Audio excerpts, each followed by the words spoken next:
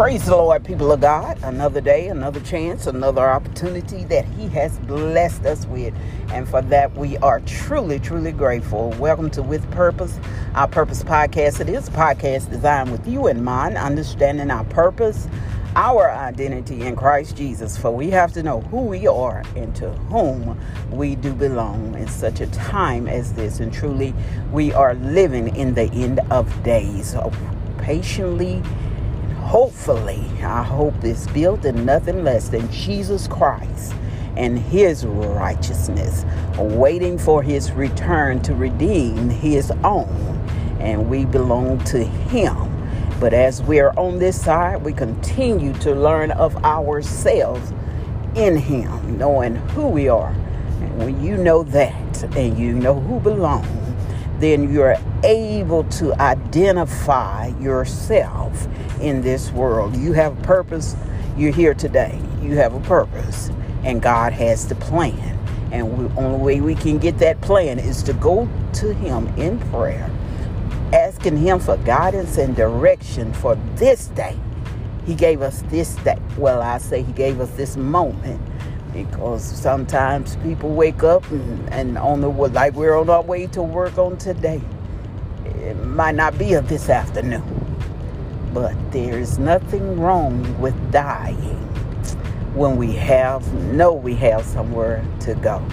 But when God pulled our ticket, when He pulled that stamp and said your lifespan is expired on this side, we want to make sure that we have done everything that He had for us to do. Our assignment will be over. That's why we always say it does not matter what you do, as long as it's for the Lord.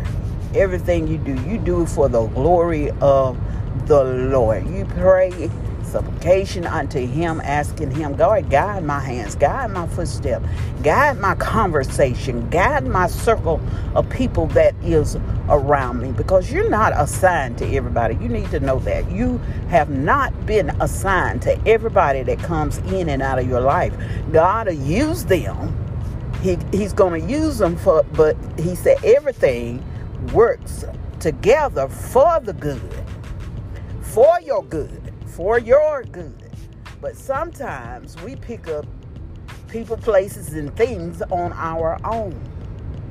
But God allows it to, He'll use it for a learning experience for us. He said, in all your ways, acknowledge Him, and He will direct your path. He will direct your path. So we have to always wake up praying, seeking His instruction for today, for this day, for this moment, Lord. And if He continue to have the pollen, spring is on the way, and the pollen is definitely in there, and we thank God for the pollen. We're not going to complain, because with pollen comes fruit of vegetation and all that we need to care for ourselves. The trees are back and blooming, putting out the leaves that exchange the carbon dioxide that we put come out of our lungs, exchange it with the good oxygen that goes in us. It's called the cycle of life. So we're not going to complain. God created this thing so magnificent and self-surviving and wonderful. Only thing He asked us to do is take care of it. Ask us to take care of it, and we can't even do that half the time. So we are struggling. But in all that we do, God gets the glory. God gets the glory. He be glorified. So continue to seek Him in all your ways, that He may continue to direct your path. Pray without ceasing.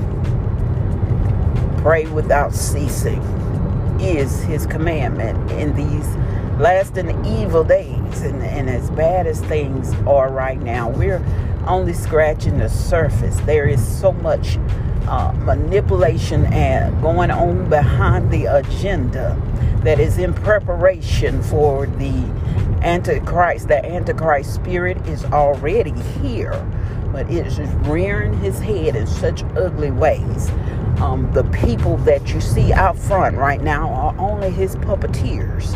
He is in the manipulation of scheming to develop his plan. And his plan is to destroy the children of God, to destroy.